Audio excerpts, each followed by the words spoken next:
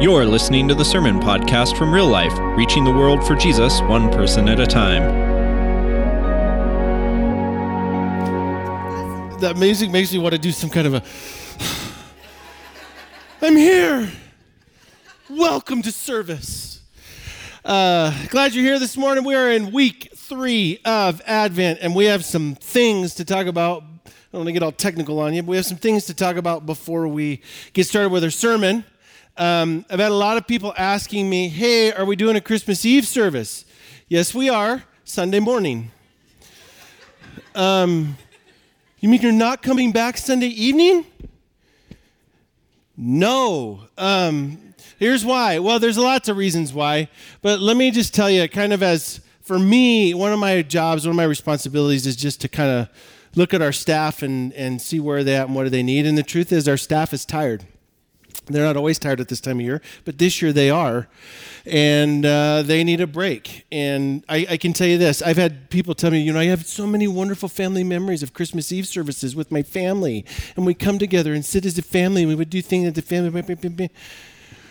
My dad was a pastor. You know how many Christmas Eve memories I have with my family? None. 0. Why? Because my family was always working during Christmas Eve. So, sorry to put your candle out, but Advent candle, see what I did there? Sorry to blow your candle out. But the truth is, like this year, our staff needs to rest and spend time with their family. Like one of the things that we do as a church, and this is not just us, it's the church, kind of macro, we fall into this tension of pulling women away and saying you need to be a better wife and better mom. We pull men away and say you need to be a better father and a better dad. We pull kids away and say you need to be a better kid, clean your room and stuff. But we never really just give people space to actually go be a family. And this is a tension that we live in. It's not wrong that we do the things that we do. It's just this tension that we live in. And so this year, for Christmas Eve and Christmas Day, we want you to be with your family. I have 2 days where my family is going to be all together, Christmas Eve and Christmas Day, and then my kids, I got to go back to work. So I love you, but I love them more. And so we're going to OD on family time. That's just how it's going to go. So thank you for understanding, and even if you don't understand, thank you. You can come Sunday evening, Christmas Eve. You can come here. You just have to stand outside. Have your little service out there. Sing your song, light your candle, and I'll come by and blow it out. All right, so today, because we're doing that, we're rearranging the last 3 weeks of Advent into 2. And so we're going to do this. It actually fits really well. It's not a big deal. And I know that this isn't tradition. It's not traditional Advent. Jesus didn't come to establish Advent. He came to welcome you to God's story in the world. But Advent is a tradition, and I love messing with tradition. So we're going to squeeze 5 weeks into 4, and these last 2 weeks, we're going to combine the last 3 weeks into 2. And we're going to talk about the shepherds and the angels today, which is a great combination because they share the same passage. Like the shepherds and the angels, they're inseparably connected in this. They're like Brangelina. They're which somebody told me after last service, like, you shouldn't use that analogy. They're divorced. I don't know. You get my point. I don't know if they're getting back together or not. You get my point. It fits. Like, maybe they're separated, but for the rest of history, people are going to know Brangelina. These are the Shangels. Like, they know this. They're inseparably connected. They're inseparably connected. And so we're going to work with these guys together today. And just to get a flow of where we've been, we talked in week 1 about Zachariah and Elizabeth and about this social rejection that they had and how hard it was to be a part of God's amazing, great, gifted plan. It was hard for them. Like, it cost them a lot to get there. And then we talked about Mary and Joseph and how hard it was for them to face the family rejection. So we had this cultural rejection and then this family rejection. And this week is no exception. We're talking about the shepherds. Now, there's a lot of debate about exactly where the shepherds are on the social ladder. in this sense. Some people would say that the shepherds were so low in the social structure that they weren't even allowed to give testimony in court. That's a really hard thing to verify. We know that in some cases that was the case, but was that an across-the-board thing or just in certain instances? We don't know for sure. What we know for sure is no matter how you string up the social ladder, shepherds are on the bottom. There is no reason for God to come to them with the most important message in the world. And what I love about this story is that sometimes God pulls people out of their suffering and uses them, and we see this great resolve, and it's beautiful. And sometimes God uses people because they're faithful and true, like Mary, and they're righteous and they've been found with favor in God's eyes. And then sometimes God chooses people to use for no reason at all, which gives hope for you and me. Because I think the vast majority of us, like some of us, we live in this tremendously hard story. And yes, that's real. And for some of us, we've worked hard and lived right and been righteous and all that stuff. And God would use us there in our faithfulness. But for the vast majority of us, we live in this middle world of like, I'm not really super righteous and I'm not really in a hard story. I'm just kind of living my life and just wondering, does God have any purposes for a person like me? And the answer is yes, he does. And the shepherds give us that. So Jesus comes for you too. And so I want to work through the passage, and then we're going to pull some things out along through the way, and then we'll land the plane with some things that I think are particularly important, especially in today's world. So let us begin with the passage. Luke 2. And there were shepherds living out in the fields nearby, keeping watch over their flocks at night. Okay, so let's stop, back it up. Stop right there. Let's stop and pull this apart. Think about this for a second. In the ancient Israel world, these are not vocational farmers, okay? The farmers have plots of land that were given from the time that the Israelites moved into the promised land. So these little chunks of land are their land that they farm, but they're not vocational farmers, they're subsistence farmers. What that means is the crops that they have in the field are the grain that their family is actually going to eat the next year. So I want to ask you a question. Do you, as a farmer, want the shepherds in your field? No. Because if they are, it's not just that they're kind of cutting in on your cash profit, they're actually taking food out of your family's mouth. Right? So the farmers don't want the shepherds with their flocks in the fields, except for one time during the year, and that's right after harvest, and here's why. If you've drove around the fields in our area on the Palouse, I get paid to speak for a living. If you've driven around the fields, what you'll notice is when they cut the grain, there's stubble left, right? They can't cut all the way to the ground. Well, that's true in the first century as well. And so what they did was they had this arrangement where the farmer would allow the shepherd to bring his sheep into an already harvested field. The sheep eat the straw down to the ground, and they leave a little deposit that future generations will call fertilizer. And it becomes a really good arrangement for the shepherd and the farmer. The shepherd gets food for his sheep, the farmer gets his field cared for, and they exchange grain and cheese and milk and all these different things. And so it becomes this really good arrangement. But that only happens at one time during the year. Mid-September. So if you don't like my Zacharias of the Order of Abijah conversation about knowing how when Jesus was born, this proves it too, so I'm right and you're wrong. It only makes sense that it could only have happened one time a year because there was no other time during the year that the shepherds would ever have had their flocks in the fields. Okay? One of the things that we have to understand about the Bible is there's tremendous value in reading it, like read the whole Bible through in a year. I did a few years ago, I did a discipline where I read the Gospels once a week, all 4 of them every week for a year. And it was great. I love because when you read big sections of Scripture like that, you get the storyline. You get to see the storyline and how it fits together. It's just, you don't see that when you read a smaller chunk. And so there's tremendous value in that. There's also tremendous value in reading the Bible really, really slow. and looking like, why do I need to know this detail that they were in the fields nearby? Like, why do I need to know that? Well, I need to know that because it opens up a world of understanding about this story that I didn't previously have. And so there's value in asking, why do I need to know that detail? Why is that detail in there? Okay, so let's read on, and we'll see if we can find some other details. An angel of the Lord appeared to them, and the glory of the Lord shone around them. So let's picture this. So I'll be the angel of the Lord, obviously. Who else would play this character? So I'm angel, ta-da, here I am. Glory of the Lord around you, shepherds. Glory of the Lord around you. Picture it. Imagine it. And they were terrified. Why? Because angels are scary creatures. Next slide. But the angel said to them, do not be afraid. I bring you good news. What is the angel's message for them?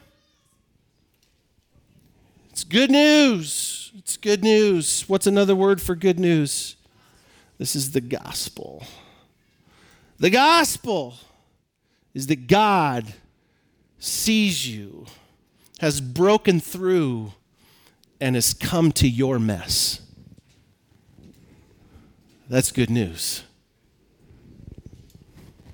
The gospel isn't, hey, if you died tonight, would you go to heaven? That's not the gospel. The gospel is God sees you and he's broken through into your mess. That will cause great joy for all the people. Today, in the town of David, a Savior has been born to you. He is the Messiah, the Lord. This will be a sign to you. You will find a baby wrapped in cloths and lying in a manger. Which, by the way, is not what you think, the wooden crossbuck manger thing with the happy little clean straw in it, and it's all sterile and the cleanly, pretty. It's all, no. You come to Israel with me. You'll see how many things are built out of wood. There is no wood there. They build everything out of stone because while there is no wood, there's also no shortage of rock. And so they build everything out of stone. I'll show you 100 mangers. They're all stone. All of them. Like, this isn't pretty. Like, where did we get that tradition from? Alexander the Great. It's his fault. Suddenly, a great company of heavenly hosts appeared with the angel. Now, here's an interesting thing. The group Preserving Bible Times, their website is preservingbibletime.org. It's a great website, great resource, ton of stuff. Doug Greenwald, who's a fantastic scholar, less than stellar speaker, but a fantastic scholar and writer. He's a great writer. He sent out an email. He sends out an email weekly, and a couple of weeks ago it was about the angels, this multitude of angels, this great company of angels. Like, how many is that?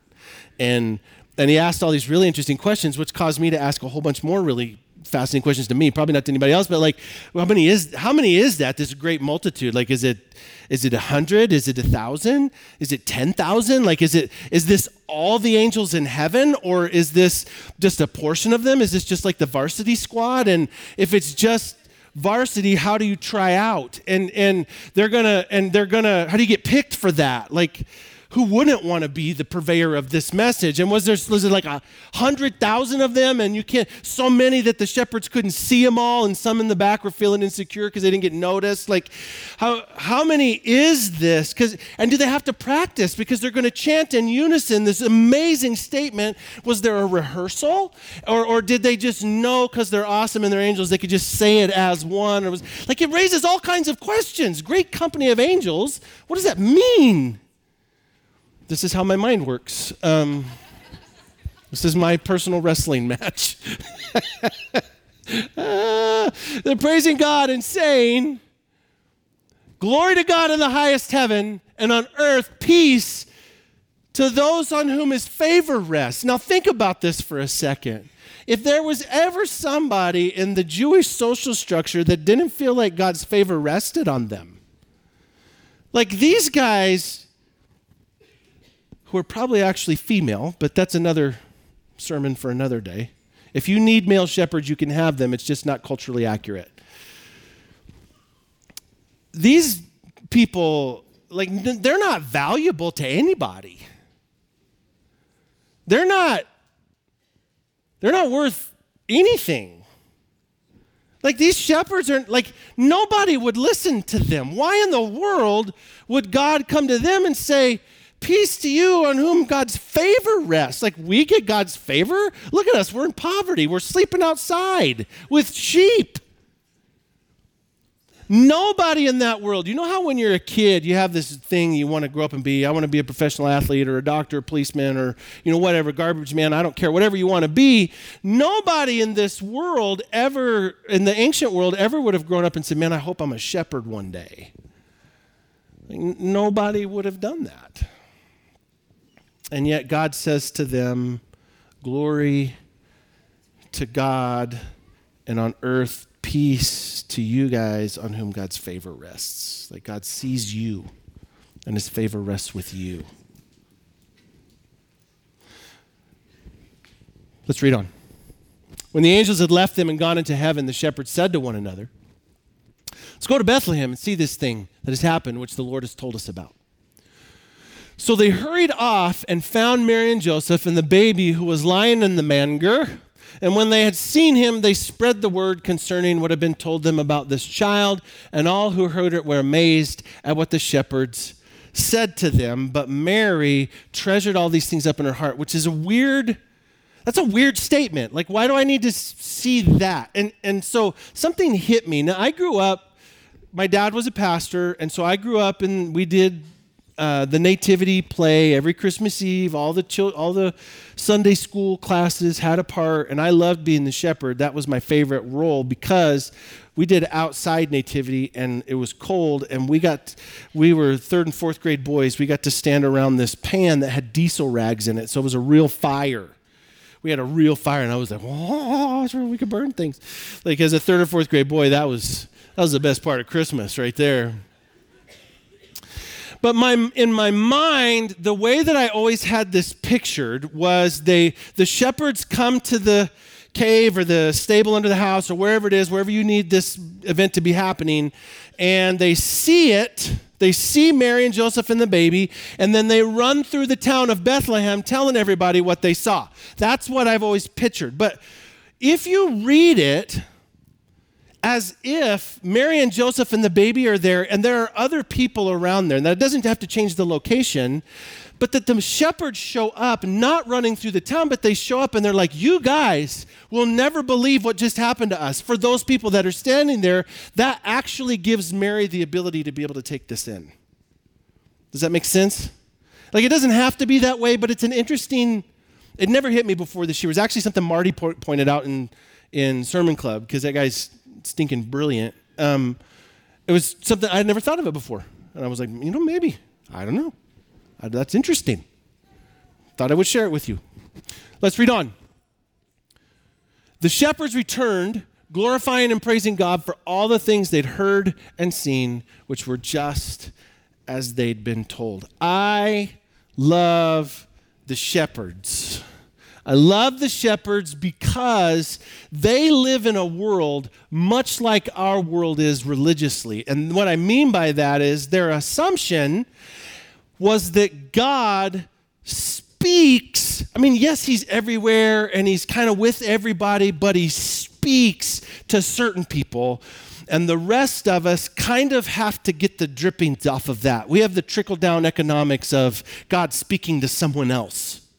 So the religious elite, if that's who God doesn't show up and talk to me.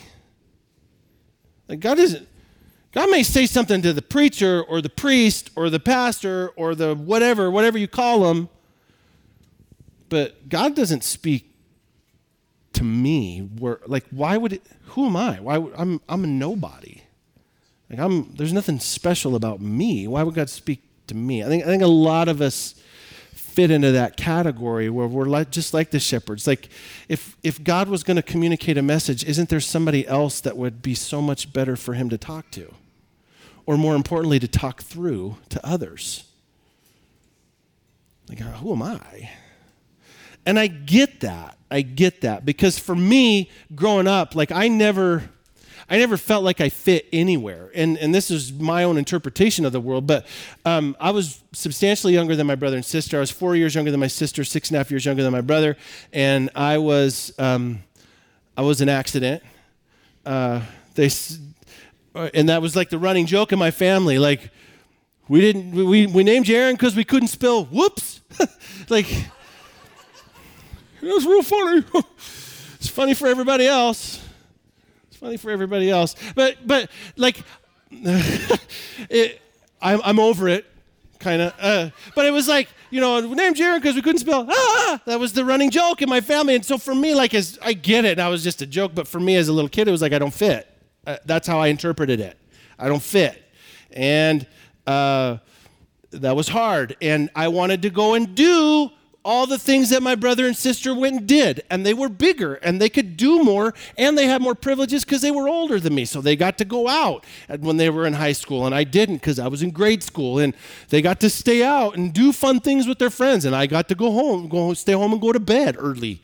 And it was just one of those things where I never really fit. My interpretation of it was I never really fit in my home. But then I went to school, and the problem with that was I spent my life at home interacting with people who were a lot older than me. So I didn't really fit at school either because I didn't understand why they cared about the things that they cared about. Like, I've never understood our culture's fascination with sports. Like, I played sports in school and stuff, and I don't mind. I don't have a problem with sports, but I don't understand why, like, I have to know every stat of every player of every sport, and especially the all-stars, and I got to know what's going on with their family and their kids, and I know all these things about everything, about all of them. Like, I don't get, they're men in a field playing a game. Like, I don't understand it. And it's one of those things where I've always felt growing up like I'm the misfit. Like, I don't get it. I don't understand this. And so what I love about the shepherds is that God comes to me and he says, I have something to say to you. And I'm like, why? Of all the people you could choose one of the sports stars. Here, people will listen to them. Not me. Who am I? Like, what? And I think for many of us, we can kind of resonate with that. Like, we know exactly what that feels like. That I don't get it. I don't understand why, God, would you come to me? Well, here's why. Because God is for everybody. Like, that's who he is. The shepherds and the angels coming to shepherd, and we have all these layers of rejection in the Advent story, this cultural rejection and family rejection and social rejection. Once God's perspective enters the story, all of a sudden, all that rejection becomes something totally different. That's what I love about this part of the Christmas story, is that God breaking through to the shepherds allows me to feel like God has something to say to me. And it gives you permission to believe that God would have something to say to you. Not through somebody else, but God himself speaking to your heart for you. That's like really powerful. You have that, and God wants that for you. And it's with that in mind that we're going to move towards the Lord's table. And so if you're new with us, we have an open table. What that means is anybody who's willing to celebrate the death, burial, and resurrection of Jesus with us is invited to partake communion with us. But as the trays go by, we want you to grab the cup and the little one square of bread. Don't take a handful because we'll run out. Just one square, and hold those till the end, and we'll take it all together as a family. So while they're passing that out, we want to move through a few implicaciones. Spanish. I'm multilingual. No, I'm not. I've been taking trips over to the Middle East for several years now, and in the Middle East they have the saying, somebody who speaks 3 languages in the Middle East, they call them trilingual. And somebody who speaks 2 languages, they call them bilingual. And somebody who speaks 1 language, they call them American. And so it's kind of true. Want to work through some implications with you, and these implications are things that, as we worked through this passage in Sermon Club, these are things that we thought were particularly important. And you have total freedom to say, well, but it hits me in this part of my life over here. That's totally fine if it's not part of our implications, if the Spirit's using it to work in your heart because God speaks to you. And so that's okay. These are just some places where we felt like God spoke to us, okay? So implication number 1, God is for everybody. He's not communicating only with the religious elite. God shows up for all of us. And that is good news, because in the middle of your mess, there's a baby Jesus waiting to meet you there. Next implication. There are no racial, social, circumstantial, or political barriers to God's work and his message. In the world we live in today, it seems like these few issues are so polarized and on the surface. Like growing up for me, racism was never an issue, and maybe it should have been. I don't know. I grew up in a small town in the Northwest that was 100% white. My exposure to racial diversity was really limited, and I get that, and probably had I been in a different world, maybe it would have been more, but I never realized, for me as growing up, I was like, racism is still a thing? Really? Because who cares? That's where we were at. Who cares what color you say? Who cares? And so as it's kind of reemerged into this world of the news and it's become such a tension-filled thing, I feel like it's like the church has got to stand up and cleanly say that there is no place for racism in the kingdom of God. You cannot treat anybody based on their racial or race of origin differently and call yourself a Christian. You can't. You can't. And the church needs to just stand up and say it. I don't need, and people are like, well, you got to have grace and give them an opportunity to change. No, I don't need to create space for hate in the kingdom of God. There's no place for hate. Racism's wrong. The political barriers that are in our world, so polarizing. It's so, did you know that God is not Republican? I don't know if some Christians know that. I'm not saying he's not a Democrat either, don't get me wrong. But we should be able in the kingdom to create space for people who are on both sides of the political aisle to come in and love one another and love God's mission first and then work through the political issues. There aren't any political barriers in God's work. He has a space for everybody. Some of you have cared way too much about that statement. Last implication. The joy of Advent is that God has come to give a voice to the voiceless, power to the powerless, and freedom to the oppressed. So if I have anybody else left to tick off, I'll do it now. Here's what I want to say. I believe that God cares very much about people who are taken advantage of, who are oppressed, who are abused. I want you to understand, in our world today, this is a real stat. 7 out of 10 girls and 4 out of 10 boys by the age of 18 are going to face abuse of some kind. That's an epidemic. If that was polio and 70% of our female population was being affected by it, we'd find a vaccine. Well, but abuse doesn't kill people. Well, first of all, yeah, it can. And secondly, sometimes their fate's worse than death. And so our church is going to continue, because if the head cares, if Jesus as the head of the body cares about giving a voice to the voiceless, power to the powerless, then the body has to do what the head tells it to. We don't have a choice. And I've had so many people tell me, don't walk down this road. It's dangerous. Yeah, it's dangerous. You're going to have a bunch of people calling stuff abuse that isn't. Correct. So what you're telling me is then we shouldn't address it? Because we already have a bunch of people doing stuff that is abuse and calling it not abuse. So we've already got the problem. Let's deal with it consistent with the way Jesus would. At some point, we've got to make a stand for people who can't stand for themselves, because that's what Jesus does. And so for you and me, 2018 is going to be a big year for that, for us. Because it's what Jesus came to do, to tell people who feel like there's no way that God would ever say anything to me. Why would he care about me? For us to be able to step in as God's ambassadors and say, God has a word for you too. So we're going to do that. And yes, it's going to get messy.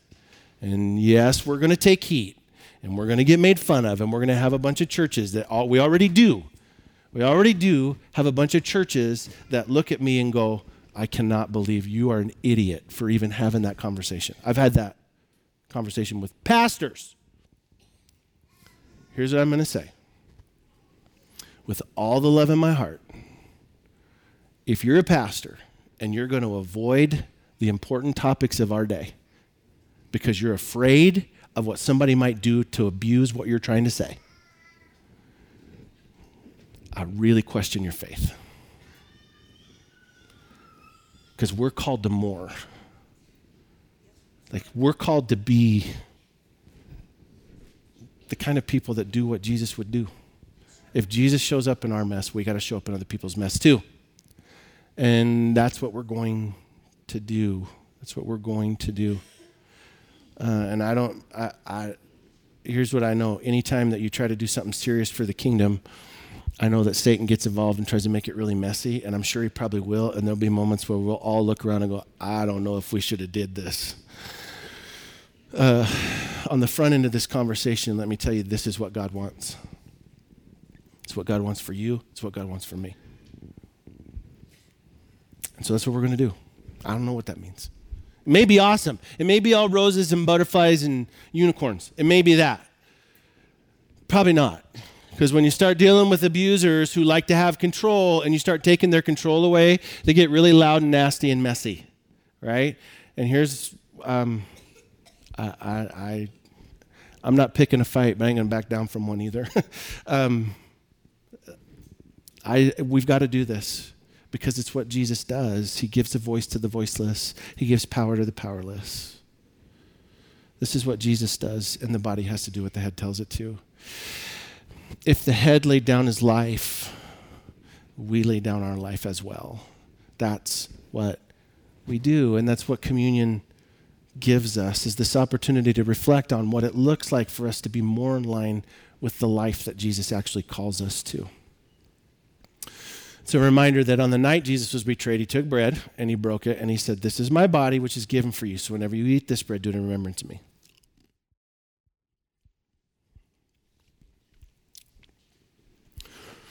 In the same way, after the dinner, he took a cup and he said, this cup is a new covenant in my blood, which is shed for you. So whenever you drink this cup, do it in remembrance of me. And so, Lord, thank you for noticing us, those of us that are in the mundane, insignificant, not important, never going to do anything places in our life. You see us there and you remind us that your favor rests on us as well. Lord, give us the courage to take that message to people who desperately need it. In your name, amen. We hope you've enjoyed this message from Real Life. If you'd like more information on who we are, what's happening in our church, and how you can get involved, visit us on Facebook and Twitter, and visit our website, liferotp.com.